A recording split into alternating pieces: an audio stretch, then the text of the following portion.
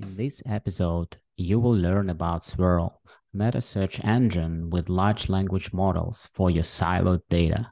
Here you can see how it works for the summary transcript of this episode created with the tool called Clearword. Hello there, Vector Podcast Season 2. And today I'm super excited to be talking to Sid Probstein, the creator of SWIRL Search. It's a federated vector search engine, if I'm correct, but I want to hear more from Sid himself. Hello, Sid. How are you? I'm doing great. It's really great to be here. Thank you so much for inviting me. Yeah, thanks for joining. I'm sure you are very busy building SWIRL, and I'm really curious to learn more about it. Amidst all the discussion, how ChatGPT is going to change things, you know, is it going to conquer us or whatnot? But yeah, I mean, I'm really interested to hear how you guys are doing, how you guys are building this. And traditionally, we start with your background because we really want to know how you got here. Absolutely. No, and it's been an interesting journey. Swirl actually is my the 12th venture I've been lucky enough to work on. I started actually at a free email company called Freemark Mail. You might remember Juno, our vastly more successful competitor. It was a great lesson in marketing and customer acquisition. But long story short, my dad was an MIT professor, and he suggested, or he was interested in computers, and somewhere around it was too long ago, but I was about 12, and I picked up a TRS 80 with 16K of RAM, I think, in a cassette tape for storage. And we went to a couple of class. Actually, we went to two classes together, and then he didn't want to do it anymore, but I stayed with it. And I have always loved, getting that computer to do things that we wanted it to. And so I guess ever since then, I've followed the tech path. So I was lucky enough to do my undergrad at MIT. I actually have an MBA, though. I'm one of those MBA CTOs. And mostly I've worked, building software and leading teams to build products and services. So some of them have been Ativio, which is now actually ServiceNow, which is obviously one of the unicorns out there. They really totally disrupted the knowledge base and help desk space, and that's an incredible application of interesting core technology right at the beginning, right when things were whiteboardy. I've worked in a couple of other search companies, with some other search companies. I was lucky to spend a little time with Masood Zarabian over at BA Insight, which was a very cool, and also Jeff Fried, very cool company. And it's interesting. I know those guys back from Fast, another company that I worked at, now Microsoft. Fast was one of the early players in enterprise search that had an excellent product that scaled, and right as Google was sort of becoming a household name and disintermediating everybody, we had the tool to build the catalog, the e-catalog, right? That mostly for publishers, but then it really spread out and started to affect intranets.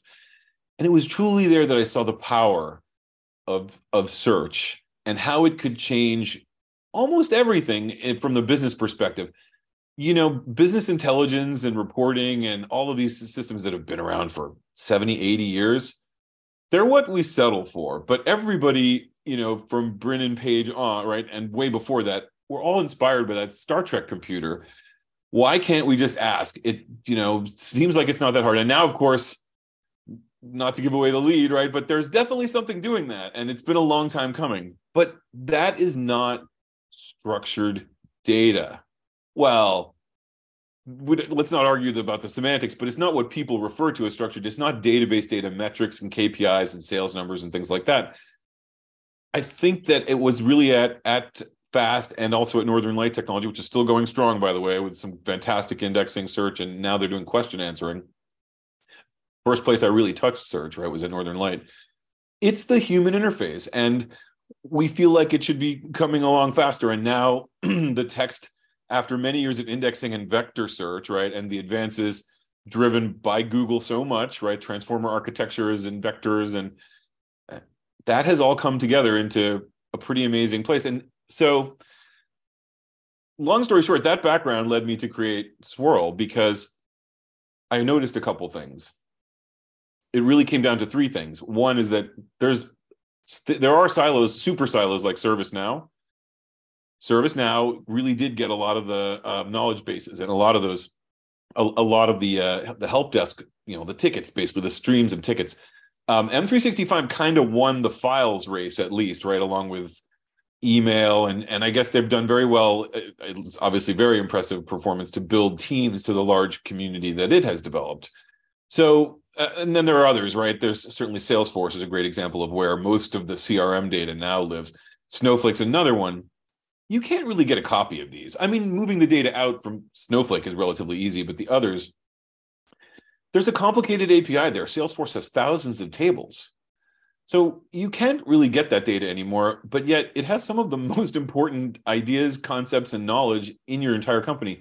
So that's when I realized something that had been tried before, meta search, right, or federated search. I think meta search is clearer because now sometimes people say federated search is about e-commerce federation. The meta search was hard to do because of connectivity, right? Like it could take you months to just get somebody to change a network thing or to put a VPN in place, right? Or change permissions. And that was expensive in large enterprise. But now, especially with public services, pretty much everything has an API. The perimeter doesn't exist the way it used to.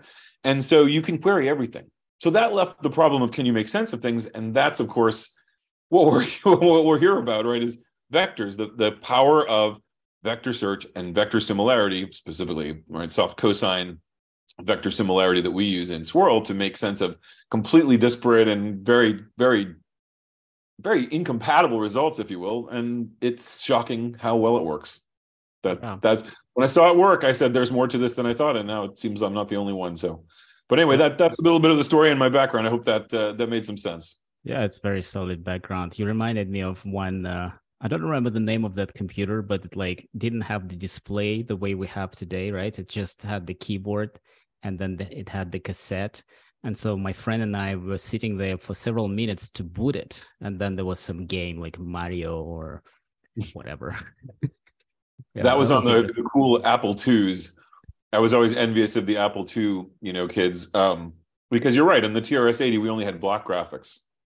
It was hilarious, but it did move a little bit faster in a way. Like you had to wait a long time for Apple upgrades. But I remember the TRS-80, there was an incredible ecosystem of things you could add to it. So memory, and then there was a company called Percom that put out disk drives.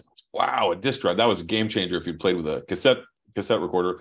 Although who didn't love switching your parents' cassettes with a data tape so they'd put it on in the car and we go, and they'd be like, stop and turn that off. It was a hilarious prank. A great way to get some sound. But disk drives then gave, right, first there were the 5 1/4 or actually 8-inch, then 5 1/4, and then finally we got to the cassette drives. At that point, it was sort of replaced, right? Then the IBM PC showed up, and that was a bit of a game changer, but the Apple always had better graphics. Yeah, absolutely. I just wanted to come back to what you just said about federated search and enterprise search. I think I remember hearing about enterprise search, was it like 15, 16, 17 years ago? I don't remember, in the university, when one of my supervisors was focusing on it and he was saying, this is the next big thing. And once it's figured out, we will be rich.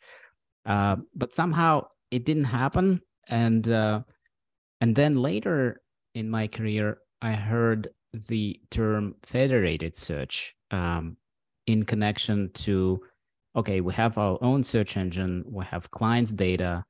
Can we combine the two without needing them to upload their data to our servers? Because in some cases, they wouldn't trust us, securing it enough and so on and so forth.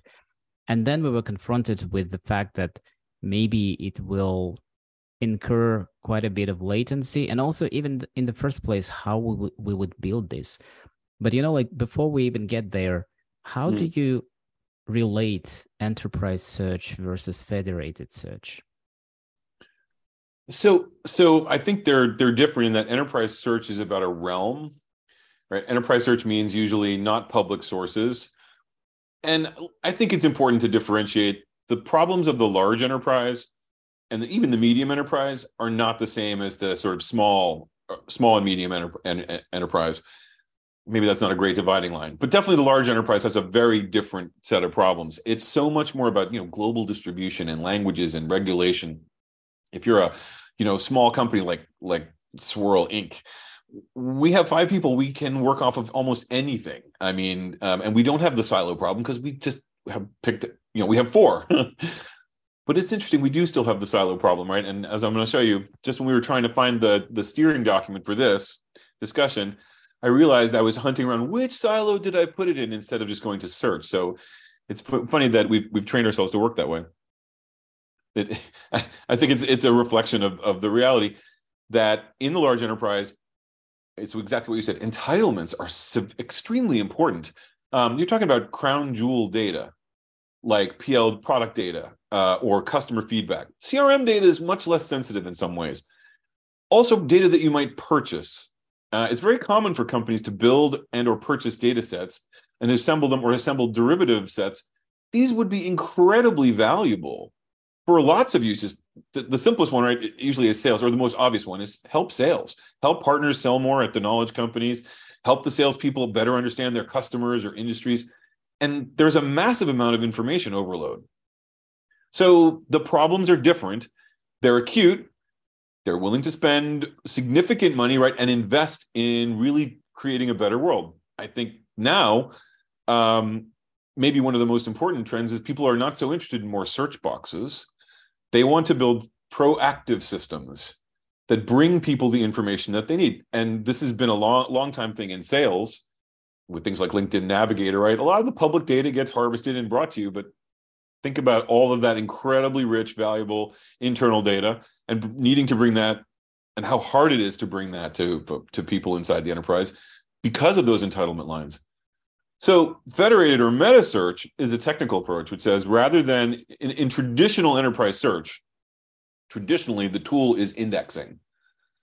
So you take the data from all the sources that you need to query, which usually, since that's hundreds, if not thousands inside the large enterprise, usually you start with a few, and you extract the data, meaning you pull it all out. Then you have to remodel it because you could leave it sort of as is, but the odds are high that won't help with search. You need to make at least some of the fields, things like title and body, line up.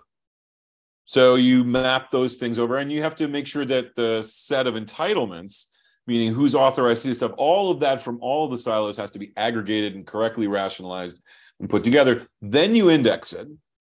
Indexing is a technical process like creating a structure like the back of most books or most long books, a list of words with basically page numbers, but in this case, they're slightly more complex. They might identify the document and the field and the exact token that it occurs in. So you have this kind of data structure. And you just have to keep it up to date anytime anything changes. So it's really hard. I have been very lucky to work in search, and Fast was a phenomenal indexing company, and it innovated in indexing beyond the pale. Really incredible stuff. So Fast was one of the first companies to do updatable indices. You could actually update it. Then a lot of the stuff that they did is advanced vector. We did it Fast, but me a tiny bit, right? Whatever the nuggets were, but they went so far with engine development at Fast. And now it's, by the way, available through the Vespa project, right? If you go to vespa.ai, all that stuff is available open source too. Yeah, we have an episode with Vespa. And probably with Joe. Yes, he's my hero on Twitter. So incredible advances at Fast, and frankly at Ativio, there were a bunch of patents filed. Some very smart people worked on that problem and came up with incredible ways to interlink data by combining graph and a traditional inverted index, and doing things like then adding that to machine learning and doing things like predicting the answer to a service ticket. So there's no end of indexing. It's just hard. That's all. It's just hard. And especially when you want to combine silos. And so over the years, I've bumped into people who have had the multi-silo problem in great numbers. There's one consulting company that has more than 500 silos, separate installations of Elastic, literally from version 2 to version 8 or whatever they're on now, right? Because that was a standard.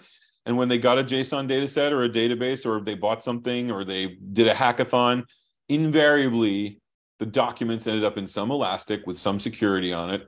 And now some of the variation, right, in partner and case team performance is attributed internally through surveys to who knows where to get the data. If you know, oh, I need to talk to this person, they will have the key to unlock this particular thing that I can then use, right, to say, hey, look this incredible work we did in your industry before, or look at this incredible work we did for you in the past, right? A new partner might not know that they've done 5 engagements that were very similar, right?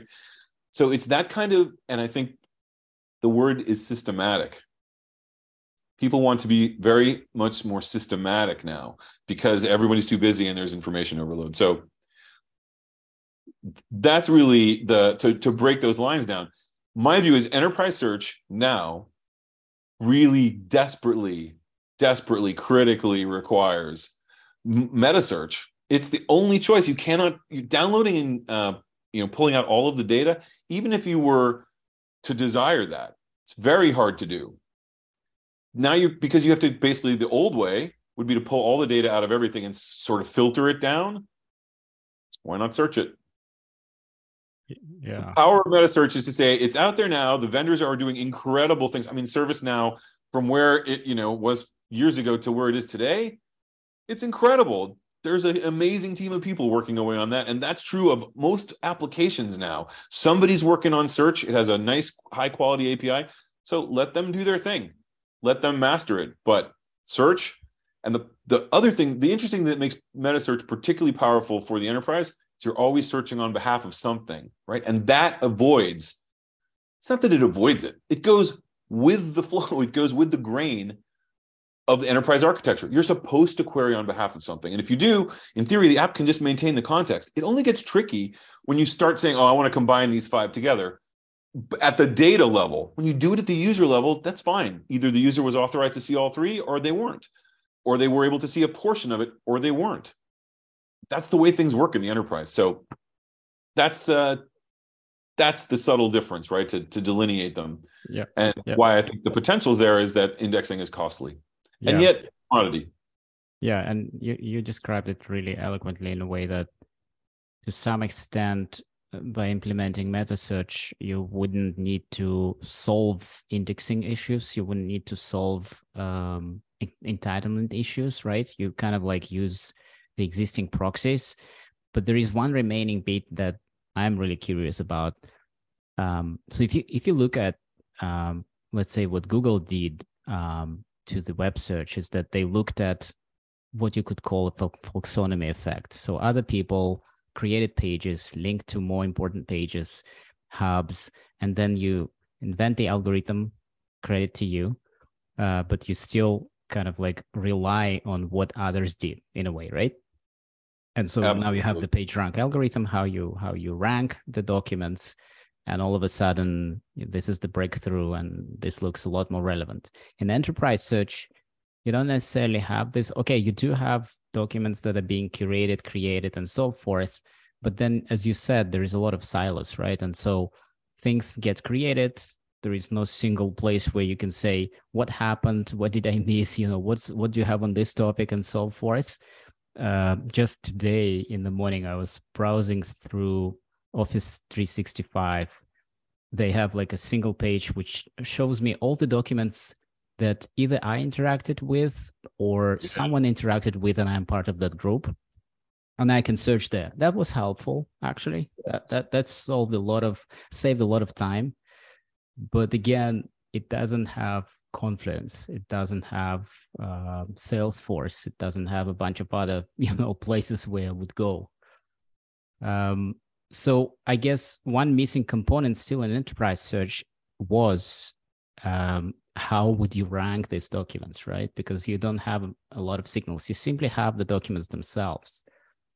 And so would you say that vector search now opens up this horizon for us? It helps solve this problem. Absolutely. And I think if we untangle it a little bit, it gets back to Google. In fact, it goes right back to Google. Google had the challenge they had the biggest data set in history, the web, incredibly interlinked. And they did the absolute best job of figuring out how to model that structure. But you weren't searching every web page every time you searched. You were searching a structure that, in fact, was a large language model, right? That's what they built. They were the one, they pioneered it. BERT was the very first one. Or no, that's probably not true at all. BERT was an early one that got popular. I have no idea, right, what came first. But BERT was certainly the one that was the game changer. It was very recognized. That's where the real popularization of transformer models, I think, came from. And it's that structure. What is that structure? It's a structure that can evaluate results almost independent of the results themselves. You don't have to look at every web page. And so that's the key. In fact, you're absolutely right. I think, and there have been many attempts to do meta search and federated search, even against APIs, but you then end up with just all the results, tiled or whatever it is, but it's just all the results. And that doesn't help with information overload. It also doesn't really get to the potential. So the key is, and what SWIRL uses, we use a large language model. There's more to it, right? There's a relevancy algorithm around it. There's a similarity pipeline around it, right? But at the end of the day, there's a large model that evaluates data as vectors with real numbers, and it allows you to do incredible comparisons. And the thing that, as I put this together, so I wrote it nights and weekends, starting last year, and when I started to get results from it, I was shocked because I did not expect it to be as good as it came out. The thing about relevancy, right, is, oh man, we can always say we'll identify it when we see it, but building tests around it is very difficult. You come out with gold standards, and I love all the tooling. There's so much good tooling around it, but at the end of the day, it all depends fundamentally on really some set of finite labeled outcomes. Right? That's what it is. I found another way to measure the relevancy without doing that. And the way to do that is, how far to the right are the term hits? And when you using SWIRL, it favors, because of the large language model, the model we used, it favors hits that are to the left, beginning of the sentence. It views aboutness as being at the beginning of the sentence. It's extremely good at discriminating against, identifying hits that are in passing. So, right, I think we can all agree, relevance. I've always viewed relevancy as a bit of a stepped function. The absolute top is exactly what I searched for in the entire field of the title and the body, right? The hits at the beginning of the body. We can probably agree that's got to be a good hit to the degree there's a title and a body. And then we all fear the terrible mention, right? The enemy of relevancy is one mention of New York at the very end, right? It's like they're in the list of cities that absolutely have nothing to do with the Big Apple. And that's what I found, is that the relevancy function, the lower you are in the result list, the more to the right your search terms are. And the relevancy is the other thing about meta search is, since you don't have the documents, I believe that an evidence-based approach is critical. Did the silo return the search terms that the user put in? Are they visible in the results? If they're not visible, then there's a question. So that's the other piece of it, is we do use an evidence-based metric combined with similarity to say to rank, and it works. And now, so that said, here's all the stuff that I just left out. You have to normalize the query, especially if you interpret the query and rewrite it. One of the most important things about meta search is you can't send the same query to every endpoint. Not all endpoints are equal. Some endpoints, for example, might be a database that's really able to target one field at a time effectively. So, for example, they might be a repository that knows about companies. So if your search is electric vehicle Tesla, don't send electric vehicle in, just send Tesla. So we provide a way to mark that. SWIRL has the ability to tag each search provider with what it knows about. So you would write that electric vehicle company : Tesla. Tesla goes just to the company silos, the query. Everybody else drops the tag. So Google gets electric vehicle Tesla, which of course it does a magnificent job on. So then you have to normalize the query when you're scoring, as well as you have to normalize each field, right, as normal. Freshness is certainly an interesting thing. I found the model also works best if we add a boost based on the top topness of the results. So if a repository gave it rank number one, we should probably at least factor that in a little bit. And then, of course, there's things like number of hits. And vector similarity is ultimately used, right? We aggregate vector similarities to reflect the evidence level. And then the strength of it, right, is captured in the similarity. So a lot went into it. It's probably the most awful module in our repo, but somebody smarter will rewrite it soon. But it works. And that's the important thing. And that is why I'm here today, right? I have exited other ventures because I believe in this so much, and I put together a little company that is here to support it. It's 100% open source under Apache 2.0. Get it or grab the Docker, and you can make it run in 2 lines, and you'll see. Yeah, this sounds so fantastic, and I'm sure our listeners will take a look, especially because it's open source. It's much easier to start hacking over the weekend or something. I also wanted to ask you, before you show us some demos, I think this will be really, really interesting and changing format of the podcast to some extent. You mentioned the similarity aspect of vector search, right? And so probably it also exists in keyword search to some extent, but there, as you said, we trained ourselves to look at what we see. And if we see our keywords, we kind of trust this more, although this probably varies per case. But in similarity search and vector search, this similarity is at play, right? So like if you cannot find a top result or even like a middle relevant result, you only find like very distant ones. How do you detect this, and how do you deal with this? So the similarity will be poor and there'll be no evidence. So the score will be low and it will end up dropped to the back of the result list. That's the key. Now, there are a bunch of reasons that can happen, though. One of those reasons could be that perhaps we do not understand the domain as well as the silo does. And one example of that is perhaps we're dealing with transformations of entities, very often dictionary-based, or sometimes it's more subtle.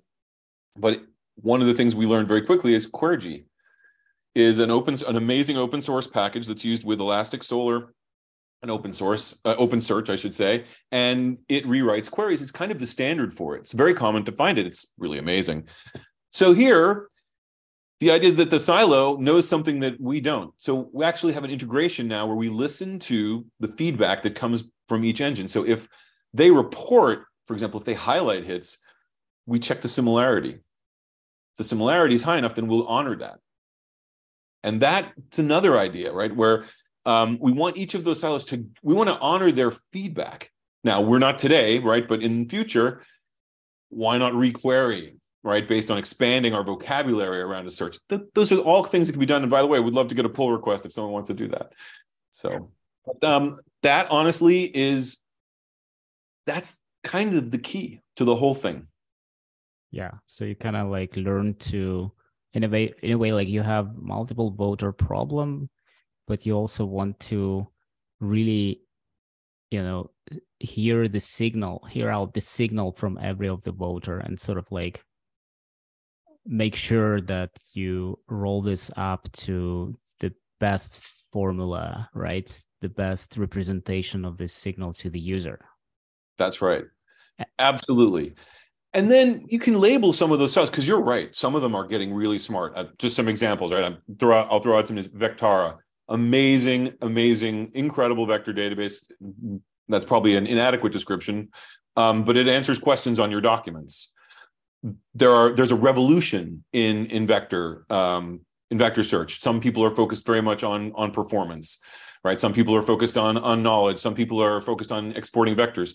So I think the enterprise, especially the large enterprise, already has dozens of indexing tools and engines and others. And there will be many of these too, special cased, right? There'll be some that are incredible at customer service, and some will be incredible at exception handling. Some that will be incredible at perhaps sales pre-qualification.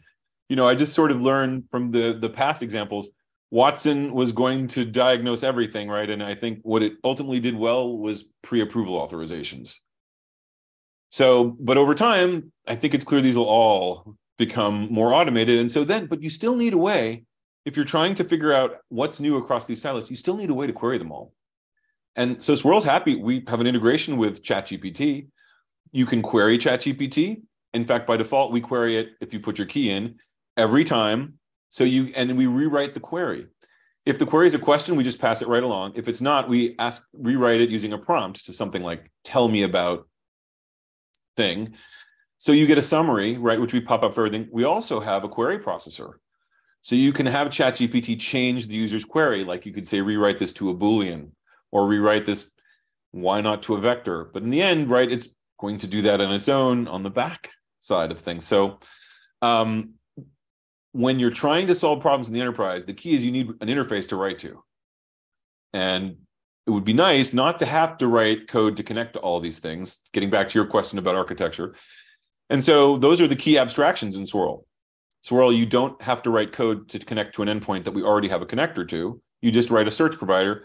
All you need to know is JSON path and maybe be able to read a little developer API doc, right? And then that you'll pretty much be able to get the search provider. If you need to write a connector, and of course, here's the punchline. Well, I think it would probably take you a couple hours depending on your skill at Python. But on average, it shouldn't take more than 2 hours because I can give you a prompt and we can teach ChatGPT about the connector class. You should be able to get that done in a couple hours just fixing up what it does. I've found that about 70% of the time, it will produce a workable connector just by asking the right prompt, right? Teach it our connector class and give it the right prompt, and bang, you have sort of almost working code. Yeah, I think this is the best part of interfaces like ChatGPT, systems like ChatGPT, is that you can outsource this mundane work and really focus on the actual thing. I was actually blown away myself, and to some extent scared a few weeks ago when I was just saying, hey, can you create a Python code which will talk to TomTom search API, map search API? And it did. It just asked me to insert like a token. So I just subscribed developer token. But I was really blown away. Like I would have spent probably like several half a days here and there figuring things out, right? If it wasn't TomTom or some other API. But yeah, I think this is amazing. And I think, well, I believe that you guys are documenting a lot, but if you haven't yet, what you just explained, put in document, I think that could save a lot of time for developers. But I was wondering, maybe you would like to show us a demo of SWIRL, and then we'll dig deeper into that. Absolutely. So let me share my screen. So hopefully you can see my screen. Yes. So this is SWIRL. Actually, I'll start here. This is the SWIRL repo. Everything you need to get started is here. The README describes, pretty much the two commands you need to run to get SWIRL running if you have Docker. There are more detailed instructions if you want to download. Everything that you'll see here runs, we have automated tests against everything. We have a whole CI/CD environment, and support, I just want to be clear, is free. Please just join our Slack channel and we're happy to help anytime, anywhere. Now, when you get SWIRL installed locally, as I have it, you'll get this nice homepage. But ultimately, what most people want to see is the UI. So this is Spyglass. It's an open source UI produced by a sister company, KMW. It was actually long-time friend, Kevin Waters, and he's a long-time committer and a contributor to the open source community as well. So Spyglass is a great starting point for building user interfaces. It has a lot of the key building blocks. And so here, yesterday, I was thinking about how we wrote a document. You sent me a document to use, and I admit, today I was sitting here going, where is that document, right? And I actually said, okay, it's in Microsoft Outlook, and I found it. But I forgot that I could search, because one of the great things that's coming out in SWIRL version 2, which is going to drop next month in May, is we have full M365 support. So you can do the OAuth 2 dance, and I've actually searched through my M365, and here's my acceptance of your meeting, actually, some other references to it, and then here, document number 4, document shared with you, vector podcast. So if I had searched, it would have been the 4th hit above the fold. And I actually haven't done the relevancy tuning on email or OneDrive yet. So it worked well enough to come up. But what I think you can see again is the matches are early in the document. It favors them. First of all, of course, it likes both terms together, but it favors them with some exceptions. It favors the term that's to the left. And so you can see there were a lot of results, but only a few really ranked highly. And that's the key, right? I scan it. I'm pretty much done now. And I can say, I probably want to go look in my email or my OneDrive. That's more than likely where it is.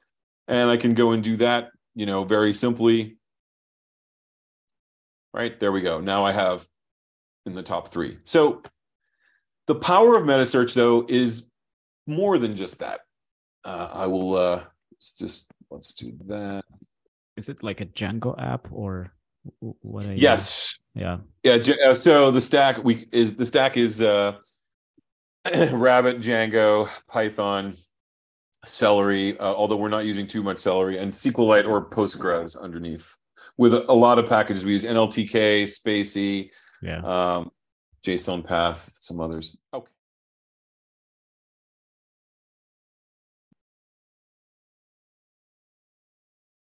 So here I am running my electric vehicle company Tesla. This is an earlier version of the software, so you're going to see there's one bug here, which is you'll see the emphasis tags instead of having them render, because I reloaded the older version. But here we can see a lot more sources than just enterprise sources. And in particular, one of the things that the SWIRL adaptive query processor does is it rewrites this query. Most repositories will get the search electric vehicle Tesla with the company tag removed. However, the company funding database in BigQuery, which I just fixed, will actually only get the query Tesla. So if we now look at the results, we'll see fairly traditional high quality content here about electric vehicles with Tesla favored early on. So for example, it loves this hit with Tesla right at the beginning of the body. Most of these, I think, are pretty good hits. And here's a database hit. This is from BigQuery. It's a company funding record. So Tesla Motors raised a large Series C back in 2006. This is an old database of funding records from Kaggle. Now, a couple things I want to point out. On the fly, SWIRL allows you to turn a database record into a sort of pseudo document.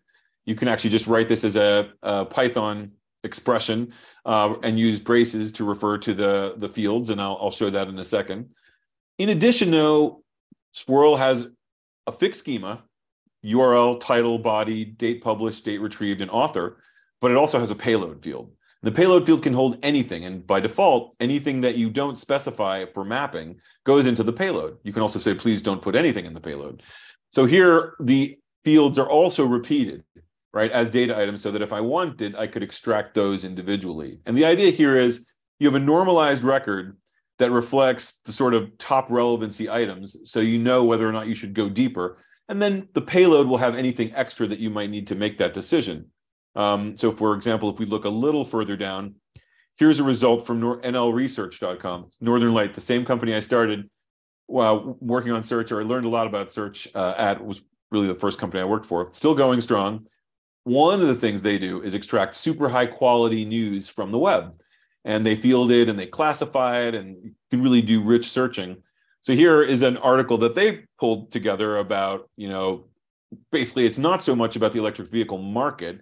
It's about Tesla. So it ranked a little bit lower. In this case, there were some other ones that ranked higher. They have some nice data that we like to capture and put in the payload as well. So this really is the core of SWIRL. And you say it has things like facets. For example, we use UTrack internally to track issues. So if I want to, just switch to those, it'll bring just those up. Oh, looks like I goofed on that one. Another thing you can do when you're running, looks like I just, 1 second.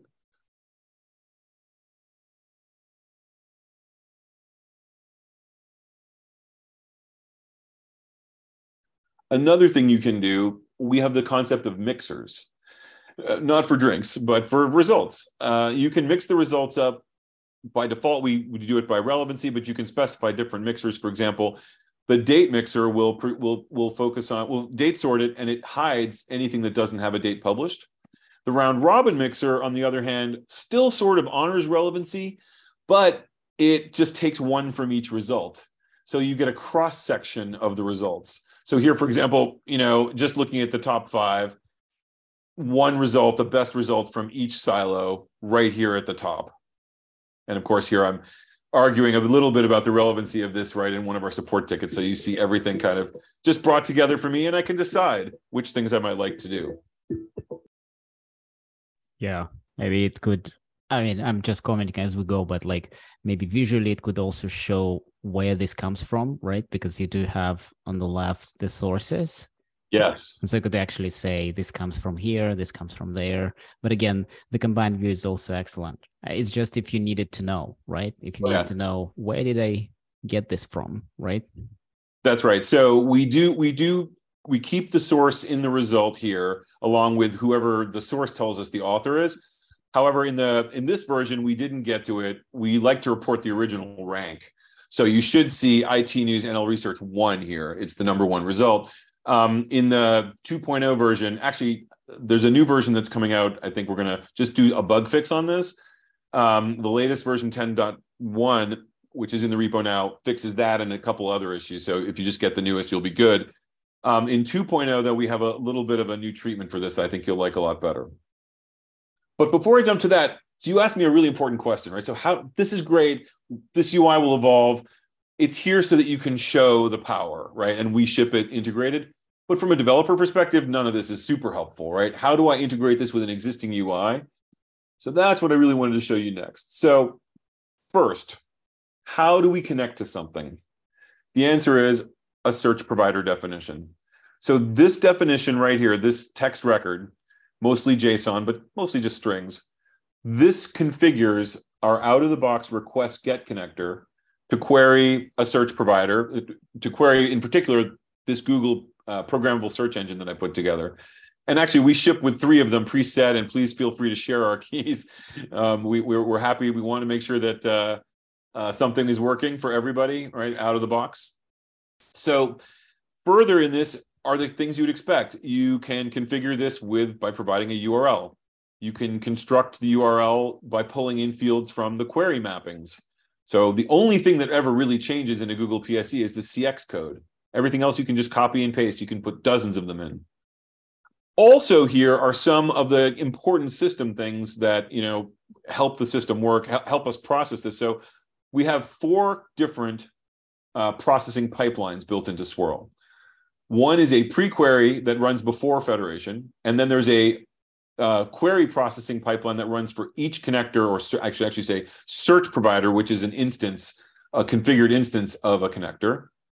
Then each of those also has a result processing pipeline, which transforms the results from the source into our normalized format. And then there's a post-result processing that does things like relevancy ranking, where you want all of the data. And they're all different. By the way, there's an object model behind SWIRL, so rating these things is really simple. There are different base classes for those, and they set you up with everything you need. So essentially, you come in, you have a Python model, or I should say a Django model object to operate on. All you have to do is change it and exit, and you're done. Simple, simple. Also, we map out the different query capabilities of each provider in the query mapping. So how do you tell a given endpoint to sort by date? This is how. You add this to the URL. How do you page through results? This is how. Result index is a SWIRL capability where we can provide you with the index number. You can also use result page, right? So the count or the page that you want. And here's an important one too, the not character. So does the silo support not as a term? This one doesn't. It does not support not as a term, but it supports the not character. So as an example, now if I go to the search object, I can run a search. I'll run it for knowledge management. So actually, I'm going to just let that one run for a second. Oops. There we go. Oh, I got I have the wrong ChatGPT API key, but that's okay. Everybody knows what it would say about this stuff. So actually, the query I really want to do is Elon Musk not Twitter? So perfectly legitimate query, right? What's going on in Elon Musk's world that's not related to Twitter? Now, here's the thing. Google PSE will not understand that query. And everybody says, what? Google doesn't understand not? No, web Google does, but Google programmable search engine does not honor a not. And in fact, just to prove it, pse.google.com. By the way, before I talk to you, I didn't know of this system existence myself, BSE. Oh my gosh. For web, slicing up the web, it is incredible. I mean, it takes 2 seconds to build it, right? So, and you just give it examples. So here's the thing. You can go, here's the public URL for one of the programmable search engines I put in, and I'll do the same exact query. Elon Musk. Okay, so the very first result has Twitter in it, right? It's right there. In fact, the second result also has Twitter. Google programmable search engine is not going through the full Google parser, and it does not honor the not. However, if I say this, it works perfectly.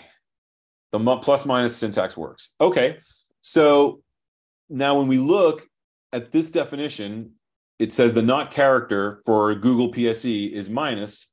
So now if we look at the search I ran, let's look at the search object. It's another object inside a swirl. Why is there a search object? Because in meta search, it takes a few seconds to get the results from everything. And you may want to look at that data over and over again. In fact, one of the cool things you can do with SWIRL is you can set the subscribe function. SWIRL will then recheck for new results every so often and update, mark them new, and you can even get an update, things like that, right? So alert mode, if you will, or subscribe mode, as we like to call it. So let's take a look at the search object. What this object contains, for starters, a block of messages that explain exactly what was done to the query. And here you can see the adaptive query processor rewrote the queries for Google PSE from Elon Musk not Twitter to Elon Musk minus Twitter. So this way, we guarantee you're going to get the right result, not a bad result. Oh, and also, our relevancy model checks. If you have a knotted term in your query and it finds it in relevancy, we drop it to the bottom and say, we actually put a special flag on it. So we say, this was a bad result. Most of the others, though, frankly, just either didn't know, they don't handle not. UTrack doesn't handle a not at all. So we removed it completely and just say, go, give us what you've got for that. And for others, we probably would have left them. Looking at the results, there's also an info block. This is all JSON. And so it's straightforward for developer to use. In Python, it's lists and dictionaries. There's a result that describes what each of the different sources gave back. Easy to parse if you want to build that. You have a filter URL, so you can construct your own facet display and to jump to any given provider.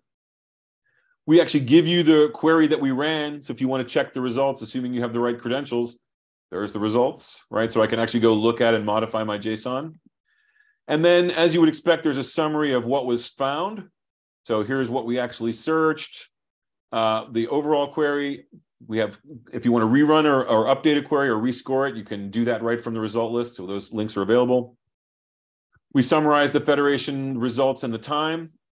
Give you the next page of results. Everything's stored in SWIRL, so you can page through. By the way, you can also set a retention or expiration factor if you want, so results will simply disappear. For secure applications, you can even do it so there's no storage at all. And then the results. So from a developer perspective, literally I'm going to extract the results dictionary, or I'm sorry, the results list from this structure that I get back when I call it. And I'm going to iterate on that. And each thing's a dictionary. It's a flat dictionary with as the things you would expect pretty much, right? Title, URL, body, date published, date retrieved, and author. Everything else is meta information. So what search provider responded, what the rank was. Our score is a score. There's various techniques to turn that into a probability or a confidence level, if you would like. We may do that in the future. I think it's, if people wanted it, we'd love to hear about it. I think for now, though, people seem to be very happy just with rank. Most importantly, and really, this is what SWIRL's ultimate value is, we explain exactly why the result matched and why it scored as it did. So, for example, in this case, of course, there are no stems for a name, but we use NLTK. We stem to maximize recall. Then you'll see the actual extracted hits, the actual hit, not the lowercase tokenized version, right? So we extract the actual hit, and then we produce the score, which is, this is the cosine similarity between the query and the text around it in the result. So we kind of sentence tokenize the result that we get, and then we're basically trying to stay within that sentence and see how relevant it is. And ultimately, we also adjust, since we're sending different queries to different systems, and of course, different systems have different result lengths on average. We do adjustments for both of those. We also give you the exact token locations for everything that's hit, and ready to rank from there. Wow.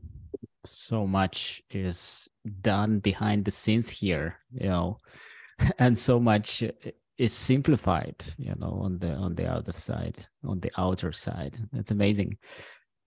And how many systems do you support, or which systems do you support out of the box today? So I'm happy to say we have connectors to all of the major open source search engines, including Solr, AWS OpenSearch, or opensearch.org, I should say, and Elasticsearch. We also support the main open databases, Postgres, SQLite, also some of the more traditional cloud ones, Google BigQuery, for example. And we are in the process of adding, as I mentioned, M365. We also have, as of the last one, you can connect to Atlassian using our request get. You can connect to UTrack. So many of the sophisticated repositories, you can actually just use the request get connector to talk to them. And M365 and Slack are coming in our next release, which is next month. Wow, I think especially Slack or any like messenger that also has, this kind of APIs that you can utilize. I think that's going to be like a big thing, in my opinion, because so much is happening in Slack or similar platforms. So much knowledge is kind of written there in public channels or in your own direct messages, right? If it's possible to access them, then I think this is amazing. We even support Microsoft Teams in the next release, full search of messages, also all the shared objects, depending on configuration. And if you're familiar with the M365 OpenID Connect, the infrastructure and sort of that ecosystem, it's entirely under the deployer's control. SWIRL is just software. I mean, we have a hosted platform which you get connected to, but the permissioning, all of that is actually done on the owner's side, and you can turn it off in 1 second if for any reason you're uncomfortable. But SWIRL 2.0, again, will be coming out next month, has all of the OAuth and OIDC capability, so that you're really just connecting your Microsoft account, searching through that stuff, and there's no other user interfaces or IDs or anything like that. It's all seamless and again all completely controlled by the deploying side, the M365 tenant owner. Yeah, fantastic. Is there something else you want to show on this demo, or we want to go back to our audio mode, video and audio for those who are listening only? All right. I hope that was more than enough. There's tons to show. I just wanted to give a little flavor for it, and in particular, we're really focused on making this easy for developers. That's the current audience. I think there's lots more we can do in the future, but if you want to add a bunch of sources or solve a multi-silo search problem, that's what SWIRL's intended to do. That's it. It's amazing. It's amazing. And how do you see the clientele? Like, what is the ideal client for this system? How do you want to interact with these clients? And how do you see, or maybe you already experienced this, first steps to succeeding on this path? So honestly, people who are using it today are doing 3 things with it. And I'm super curious, right, as to which ones of these will evolve. I think the most basic, or interesting use case, right, or the sort of like the most obvious use case is one search box to rule them all, pardon the Lord of the Rings reference. But honestly, that's been so hard. If you've done a lot of enterprise search projects, normally, for the initial scope, and it's expensive and it takes about a year or whatever, you get a couple silos in place and things are good and people like it. But adding silos over time is super costly and it's hard. And this is the way to do it. You have a great existing search index. You have a search UI. Awesome. Connect the search index to SWIRL and connect your UI to SWIRL. Now you can add a whole bunch of other sources and get great ranking. And you don't have to change the UI necessarily. For the most part, every search UI has URL, title, and body, and maybe a date. Okay, so if for starters, you can just take those. And if you have more, right, if you want to do a source facet, that's cool. From there, I think, people with Python, right, Django experience and who want to take this and tailor it We'd love to help. We'd love to hear what you're doing. Again, please, the Slack support's all free. Just join up the community and get in there and tell us what's going on, or ask. And I think there's lots of other people who are working with it too, who have started to, answer questions and things like that. The second thing, though, there are definitely use cases where people really want to monitor multiple sources and push notifications out, like to Slack and to Teams and things like that. That's a very different model. I don't know if that's for everybody, but I think it's, in a way, that's the future, right? We shouldn't have to ask when going to a search box takes time and then I still have to parse it. Depending on what you know, Swirl doesn't do any profiling or anything like that. Depending on what you know, you, the builder of search apps, right, or insight apps, you should be able to target them. But the barrier is usually not what we know about the user, right? Since they're an employee, we might have skill knowledge about them, right? We probably have access, in theory, to some other information about their job function and department and who they talk to. So it shouldn't be that hard. But the problem isn't knowing that stuff. The problem is saying, okay, well, how do I get content, right? How do I get that out? So again, hook it up to Swirl. Build a watch list, which can be essentially a group of queries or a set of search objects with the subscribe function turned on, for a bunch of topics. Push that data out to the people who need to know. Create groups. Use service accounts to search as opposed to using individual users, right? Targeting individual users, not super valuable for proactive delivery, but on a group basis, very valuable. So create an industry feed that, if you really know where to get the best industry data, why not make that systematic? Why not make that that data available to everybody who's out there trying to talk to those folks through their mobile? And this is the thing, right? Trying to do end-to-end enterprise search is super hard. You got to get people to adopt your solution. What do you want my mobile app for? You probably already have a cool one. You might already have 5. So it's all about just putting that data out there so people can keep building fast. That's it.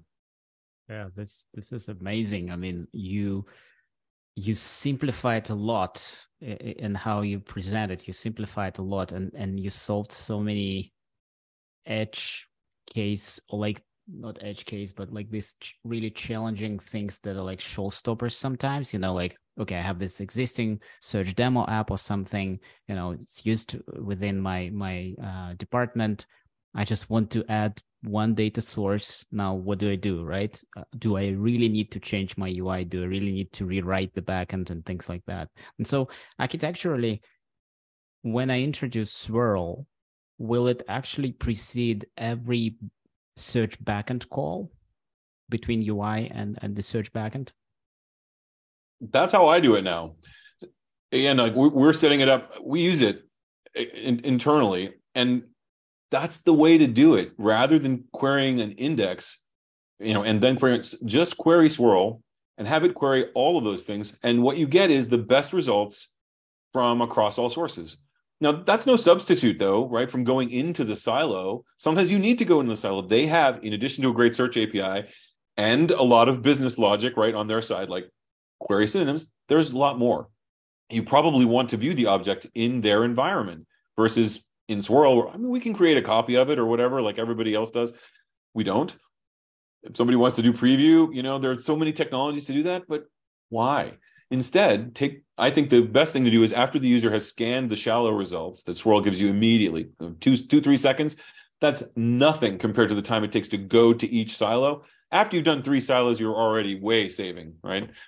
But then say, okay, look, it's obvious to me that the best results here are maybe in OneDrive, in this folder, or maybe it's in this Teams chat or these Teams chats. So now go into that environment, and hopefully you can then, right, traverse the data and get what you actually need. And down the road, when those repositories are serving up answers, right?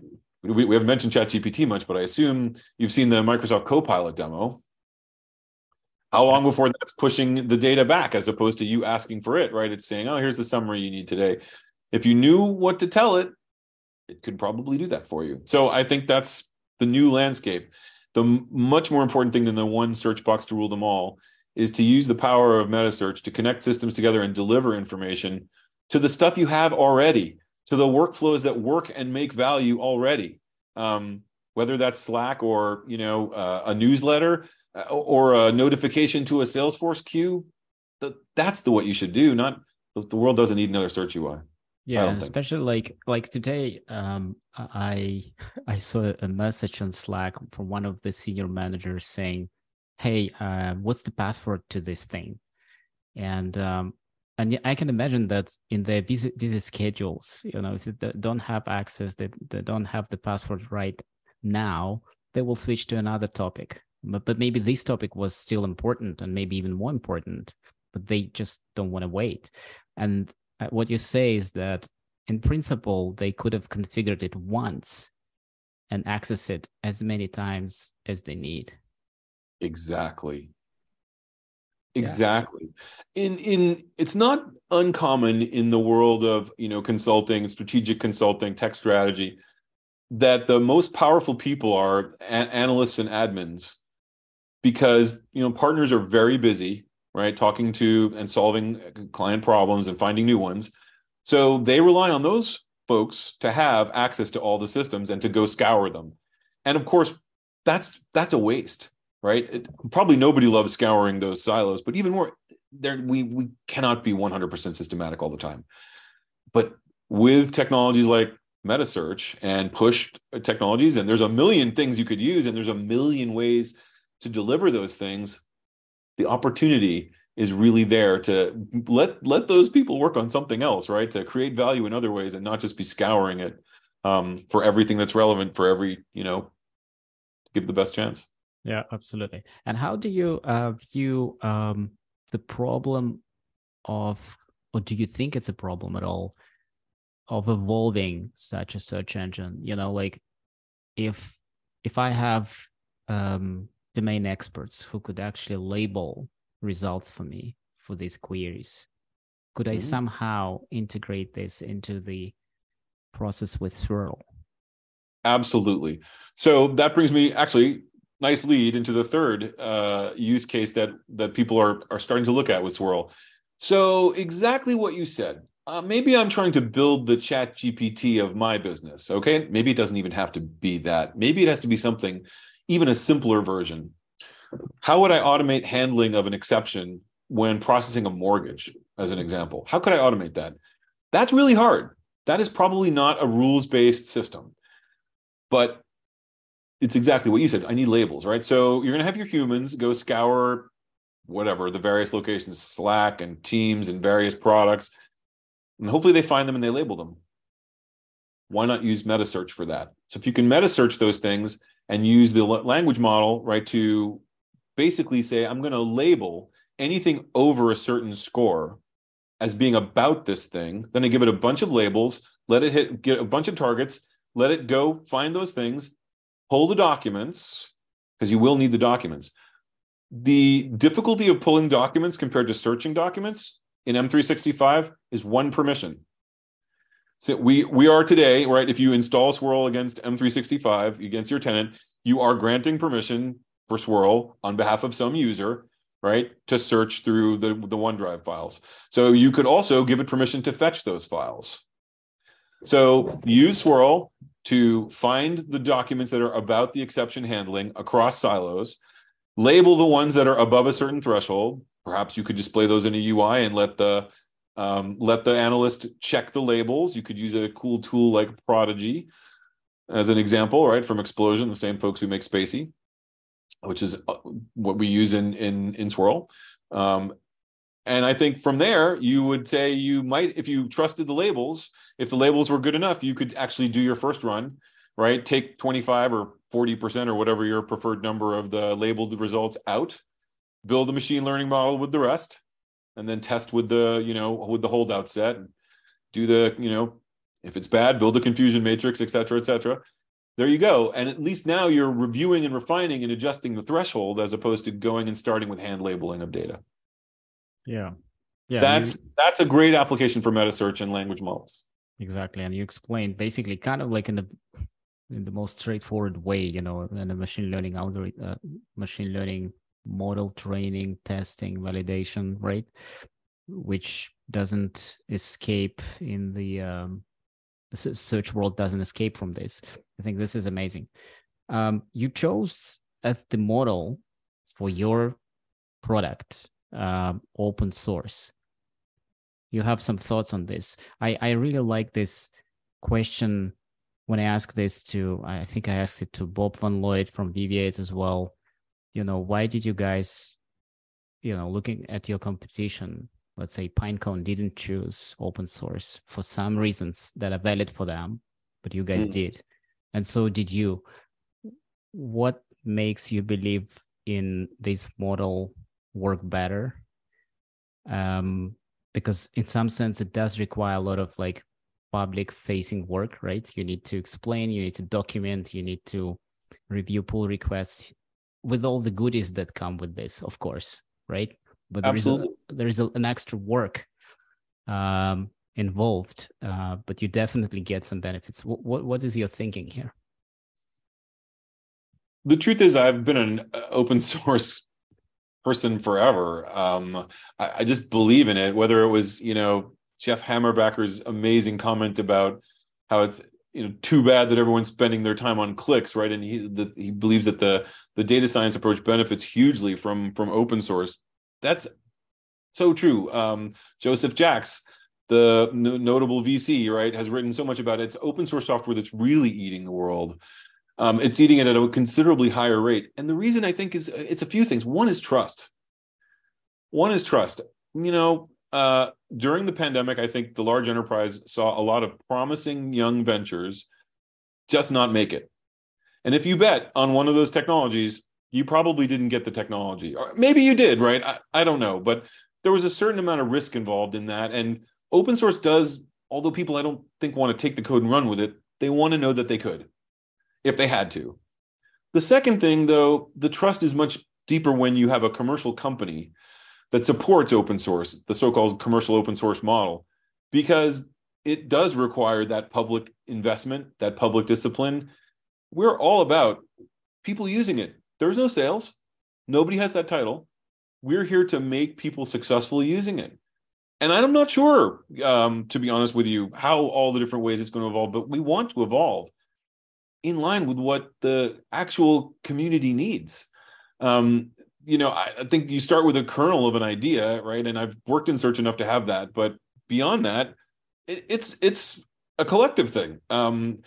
I love the way Vespa, as an example, right, is so open to like, look at how well it's evolving in the place that in the community that needs it. I think there's a similar community, and what is out there for them are a bunch of potentially, right, some good and some unknown vendors, some interesting open source products, some of which might take a lot of work to hook together. And maybe, there are stories about super hot projects where there's one committer and they go on vacation for 2 months and everything falls apart, or they lose interest after 2 years and they leave with 2,000 tickets. So it's good to know that there's a little commercial entity. But ultimately, aren't the greatest innovations coming from open source? OpenAI, most of the pieces out there, that's why there have been so many replications. And that's the last piece of it. It's provable. You can take my word for it. You can look at all the charts and stuff, but with 2 commands, if you have Docker running, you can get SWIRL going and you can see it for yourself. Yeah, and I think if it doesn't do something, well, help us. We'll make it better. Sorry, go ahead. Exactly. No, I mean that exactly proves it, because however magical the software is, if you're the engineer, you really want to open the engine and see what's going on there. How can I modify this? How can I plug this in? Because if it's not open, I guess, well, maybe someone will blame me and say, hey, no, this is wrong. But if it's like an API that I need to pay for, what's the path for me to get into hacking? Should I buy it on my own credit card, or should I call my manager and say, hey, can you? Well, and usually what happens, if you look at Pinecone, for example, they will allocate like a free tier, right? And so you can kind of hack with free tier. If you run out, then you'll call your manager, I guess. Right. And nothing wrong with that too. I mean, but I think that that's just a facilitation of the try and buy process. It's still a commercial company. You can't know for sure, right? And honestly, that works for many companies. There's no one size fits all. My point is this. I think for solving the kinds of complex multi-silo problems in the large enterprise where I have been very lucky to work before, and where I think, at least to some degree, I hear about the problems, right? Even if I don't understand them, I hear about the problems. open source is the winning model because it is so tailorable. No one has the same thing. Everybody has 7 of everything, I think, in the large enterprise. And then there's regulation and compliance, regulatory systems, all that stuff. Those things are those are the actual barriers. So open source is most adoptable in that regard. And then I think as long as there's someone who, as long as there's some option to say, well, they're not disappearing, right? There's still someone to help us who really knows how this thing works, then it's safe and tailorable. And that's what's really driving so much of the growth, the incredible growth in the software world. And again, ChatGPT, right? Yeah. Came from open methods, it's being commercialized, but that's no surprise. Yeah, I mean, it wouldn't probably exist if, like, just yesterday I was hacking something before going to bed, and it was super slow because I think it was US daytime, and so everyone was probably hacking there as well. But I was fine with that. It was typing slowly, giving me some code snippets. But could it have given me these code snippets if they were not online, if they were not like on GitHub or somewhere else, right? So I think it's kind of like standing on the shoulders of giants again. I completely agree with you. And it's extremely limited. Look, it was trained at least partly, the non-code part, right, was on Reddit. It reads like Reddit. It has a little bit of a know-it-all-y, and it gives the sort of like consensus answer. Now, that's great for code as long as the consensus data is modern, current, and available. So it's never going to teach you, it probably won't teach you that much about enterprise integration patterns and enterprise workloads, but it'll teach you a lot about open source. I try to write with it almost every day. And I can say this, it's very good at filling in a class function. If you teach it a class, it's very good at that. That seems to be, and that's really, I think, commodity work, right? How to connect to X. It's very, very disruptive there. It's also potentially disruptive to a lot of natural language tasks. I think that's the way it is because it is, at the end of the day, a giant natural language model, right? So it's not surprising. It can do things like translation, and it's very good at rewriting a query to make it broader. It knows how to rewrite a query to make it Boolean. Those are never going to change. But getting the data to it, again, if you want to build the ChatGPT of mortgage exception handling, you're going to need to pull a lot of internal data, label it carefully. And you might discover you don't have enough. That could also be the case, right? There's a whole synthetic data market that's ready to solve that problem. So, yeah. But in the large enterprise, I think it's much more the other problem. We can't get to it. We know it's there.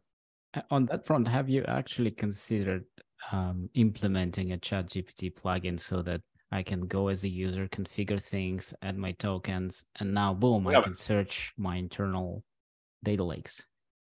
So we are integrated with ChatGPT.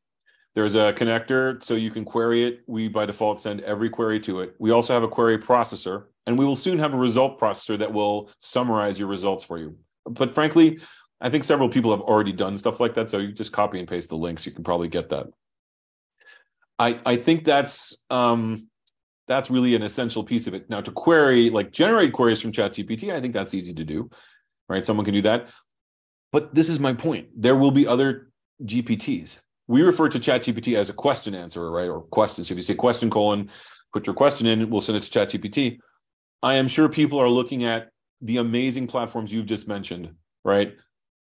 All of them. Those are going to end up deployed in different parts of the enterprise, answering questions, summarizing, right? Extracting, predicting, prescribing. There will be all those things out there. And the key will be, how do you get at them? Yeah. It's still the problem, right? Just because you have something that will comment on the financial implications of a federal rule change, for example, right, doesn't mean anyone's going to go look at it. So, but if you made sure that every day or whatever it is, or that we were checking for new temporal updates from that, and those were being pushed out to the people who needed to know that and who read it, especially if you could check that they read it. If you could imagine doing something like pushing information to analysts or somebody who's taking action on it and then tracking to see who read it and then watching their performance. I am sure that will be a thing in the financial services world. You know, it's a tough world. They're very used to a high level of governance, if you will. But I think that's the kind of system that will ultimately produce the automation where the ChatGPT will be able to solve the mortgage exception. So on its own, 90% of the time, right? 10% of the time engaging a human. Yes, that's somewhat scary, but I think it could also be liberating if done well. And I think there is a big discussion on this topic going on. How do we collectively as a humanity, make sure that this tech doesn't oust us, right? Doesn't just kick us out of our professions, or, we still have a way to, I mean, even just going back to yesterday's example, I was going really in circles. I was just drawing some pins on the map using ChatGPT, and it couldn't get exactly the crux of what I was asking. And so I went to the kitchen. I thought just for 2 minutes, and I thought, okay, I can just break down my code in two parts without telling ChatGPT what I'm doing, and just run everything in my IDE, and boom, I'm done. Because I was literally going in circles, and maybe it's just me unable to engineer better prompts or engineer better questions.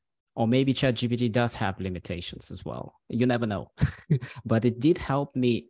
Probably like 90% of the work was done using that interaction. Like I would have spent several half a days, as I call them, or whatever, evenings, figuring out all these things, like what library should I use to connect to open source map or whatever. How do I draw pins? Absolutely. The ChatGPT is the perfect replacement for the more senior developer who will answer your texts, right? Or or your Slacks. Sorry, Dave. Right, Dave's mine. Like that used to, you work until you're blocked, and then you go find somebody and say, okay, so I can't figure this out. This was pre-internet, right? Now, for a long time, we had Stack Trace, or the other thing that ChatGPT has completely replaced. Stack Overflow. Stack Overflow. Yeah, right. Exactly. Nowadays we have Stack Overflow. For a while we had Stack Overflow, and then now ChatGPT. It's funny, I forgot the name because I used ChatGPT instead. I haven't Googled for a code thing in so long, I can't even. It replaced your habit, right? Your memory and habit in some sense. Yeah. Well, we all got good at evaluating those, right? The Stack Overflow articles, like, okay, so when's it from? How many upvotes does it have? Is there a good response? Does it have the green check mark? ChatGPT is pretty much bringing you back the green checkmarked answer. So there's no point anymore. That's what it's good at. I totally agree with you. It's funny you mentioned this, because exactly same thought crossed my mind when I was interacting with ChatGPT, because I was like relating to my experience with Stack Overflow, doing some small Android application. And I've run into the issue, which was described in like something like 20 questions and answers on exactly the same topic. And everyone had a green, check mark, upvotes, but nothing worked. And in the end, I found just one of them that worked. And, that was like the process in a way, like iterative, repetitive, and also in some sense frustrating. But then in the end, when you achieve it, it's fine. You achieve what you want.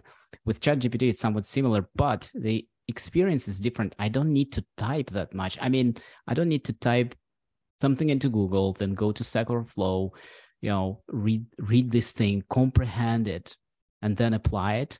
With ChatGPT, all of this is condensed. It's like all of these steps just condensed, and me just literally typing what I want and getting something on the screen, right? This part by itself is amazing. It is hard to predict how far that will go. But I think that one thing is very clear.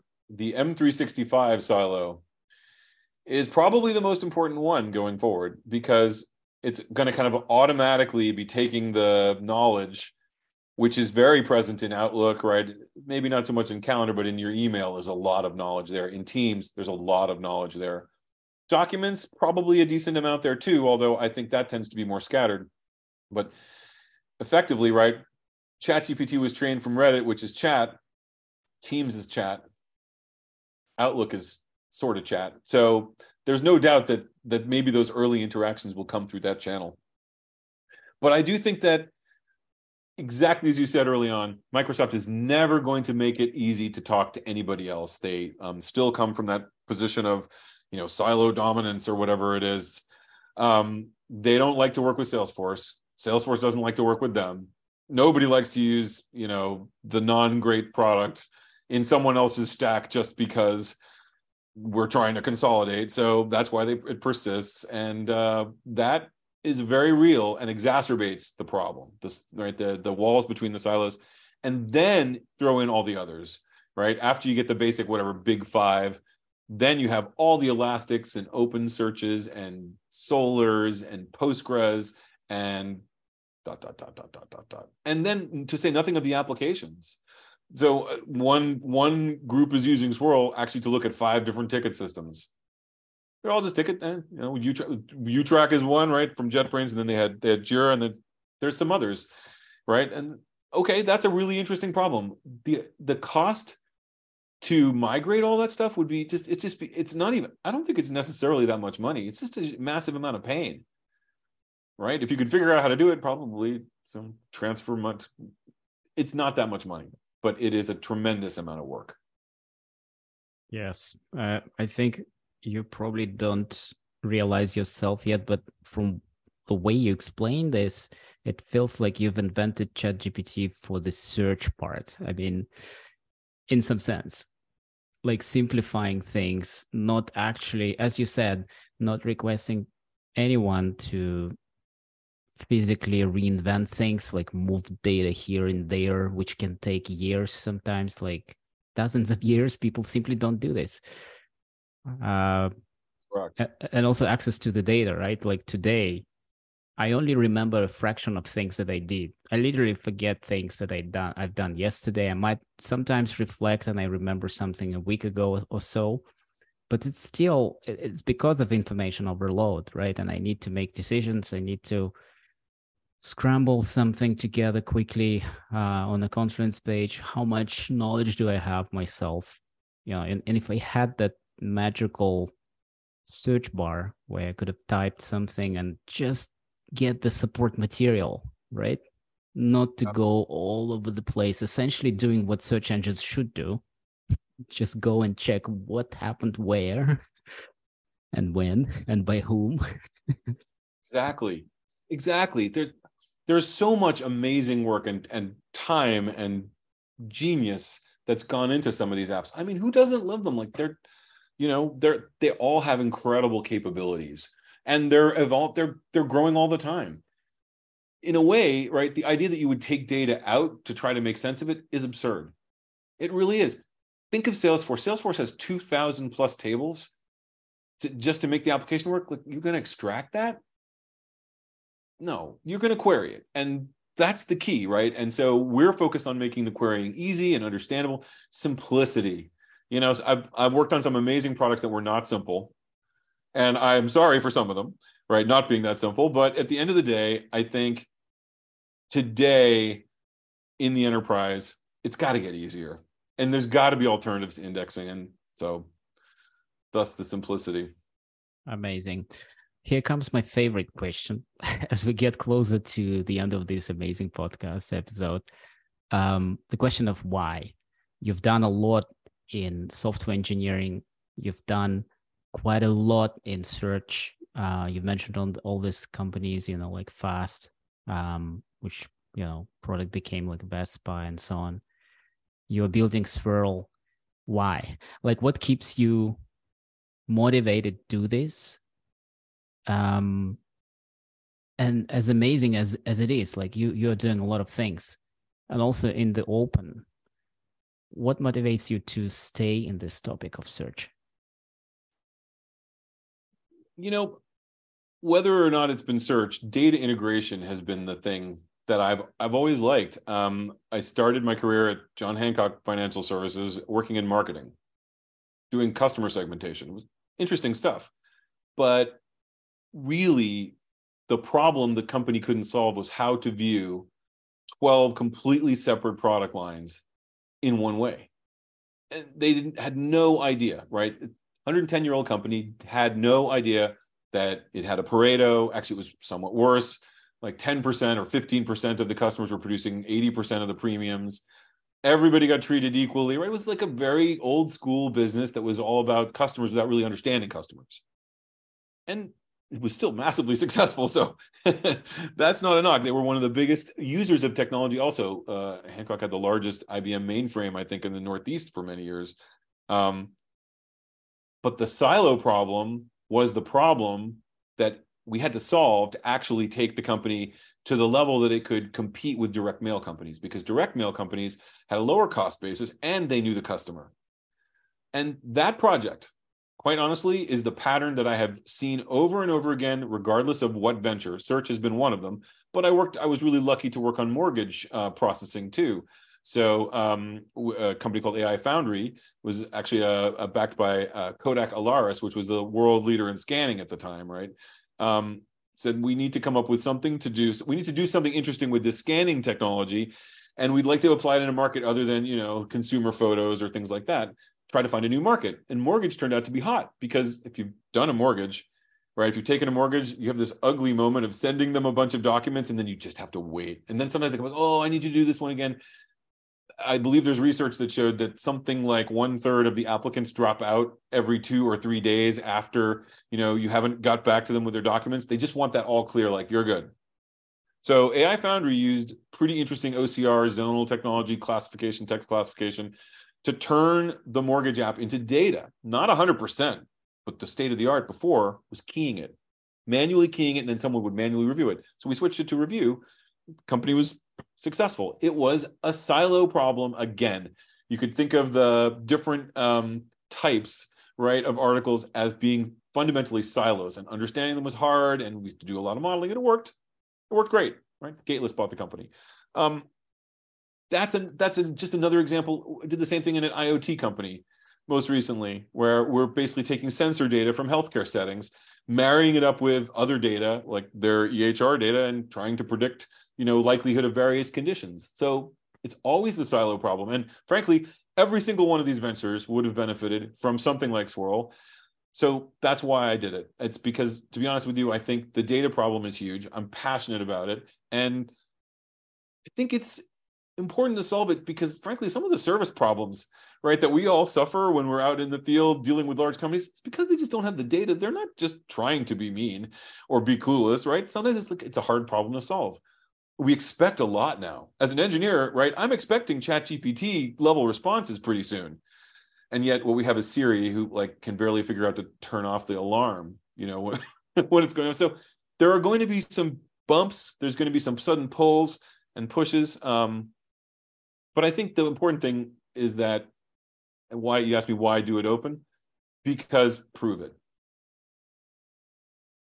Awesome. Don't take my word for it. Yeah, this is amazing answer. So data is literally king, and the one who has universal access to data wins, right? In so many senses of this word. This is so great. This is so good chatting to you, Sid. I've learned a lot. I was wondering if there's something you would like to announce, something is cooking, or you simply want to invite developers to a tutorial and to send a pull request. Well, I would love to do that. First of all, we have webinars every couple of weeks. Please come if you're interested. You just need to put an email address, I think, into the reg form. We are also totally available on Slack. We don't have sales, it's free. Just connect up. You'll talk to support, or customer success, I guess, is the more appropriate term these days. But we're here to help. That includes me and everybody else on the team. There's only 5 of us, so but we're all here to help. We would love to hear what you want to do with SWIRL, what you're doing with SWIRL. We are here to write. If you need help with a search provider, we'll write it for you, or help you get it working. What I can say for sure is this: next month, version 2.0 will drop. It will be something you can one-click try, and it will have the M365 integration that I talked about. So the full ability to deploy it to your tenant in our hosted version, or just to take the Docker, run with it, hook that up so it will support OAuth 2 and OIDC. Many, many more features. We'll be elaborating on the things you can do with it over the next couple of months, and particularly in May. And I just really would beg people to try it and tell us what you think. Right? That's my ask. So if anybody can, if you want to work on it, we're always delighted to accept pull requests and even guide anybody as to where to start. Right? So that's where we are. We're very young, and we're trying to figure this out. And energetic. and knowledgeable. And I think we will link everything you mentioned, of course, in the episode show notes, so everyone can click at their will and follow and learn from you, as I did today. And I really want to allocate time also to participate in one of your webinars, because I'm pretty sure I will learn more. That would be great. We are definitely bringing in folks. We had, again, KMW, which makes Spyglass, the open source project. We had the author of Quergy, came previously, Renee. It was great fun. We hope to have him on again, because I think we could learn. I mean, I could listen to him for an hour, talk about the things they're doing. So, and many others. So absolutely would love to have you on. And if you know anybody who wants to talk about this stuff too, please, I'd love to have them on as well. Fantastic. Thanks for pushing the envelope of search. Keep pushing. I wish you all the success that you can get and beyond. And I hope we can chat more down the line, down the road, as you guys grow. I'm pretty sure you will. Thank you so much for the confidence. We will love to share updates in future. Especially, I'll be very psyched to show you some of the machine learning stuff we're talking about as a case. We definitely want to build that as a use case and make it one click easy to do that. So, Fantastic. But yeah, let's keep in touch. And I loved it too. I mean, I'm a huge fan of the podcast. Obviously, I've listened to the Vespa cast several times, and I think please keep it up. It's awesome. There's not enough people focused on this incredible area of technology. We're talking about stuff. I think it's going to become more common, but it's still a little bit unknown. Yeah, appreciate your kind words. It's thanks to you makers. Thank you so much, Sid, for your time. Really enjoyed it. Thank you very much. Bye-bye. Bye.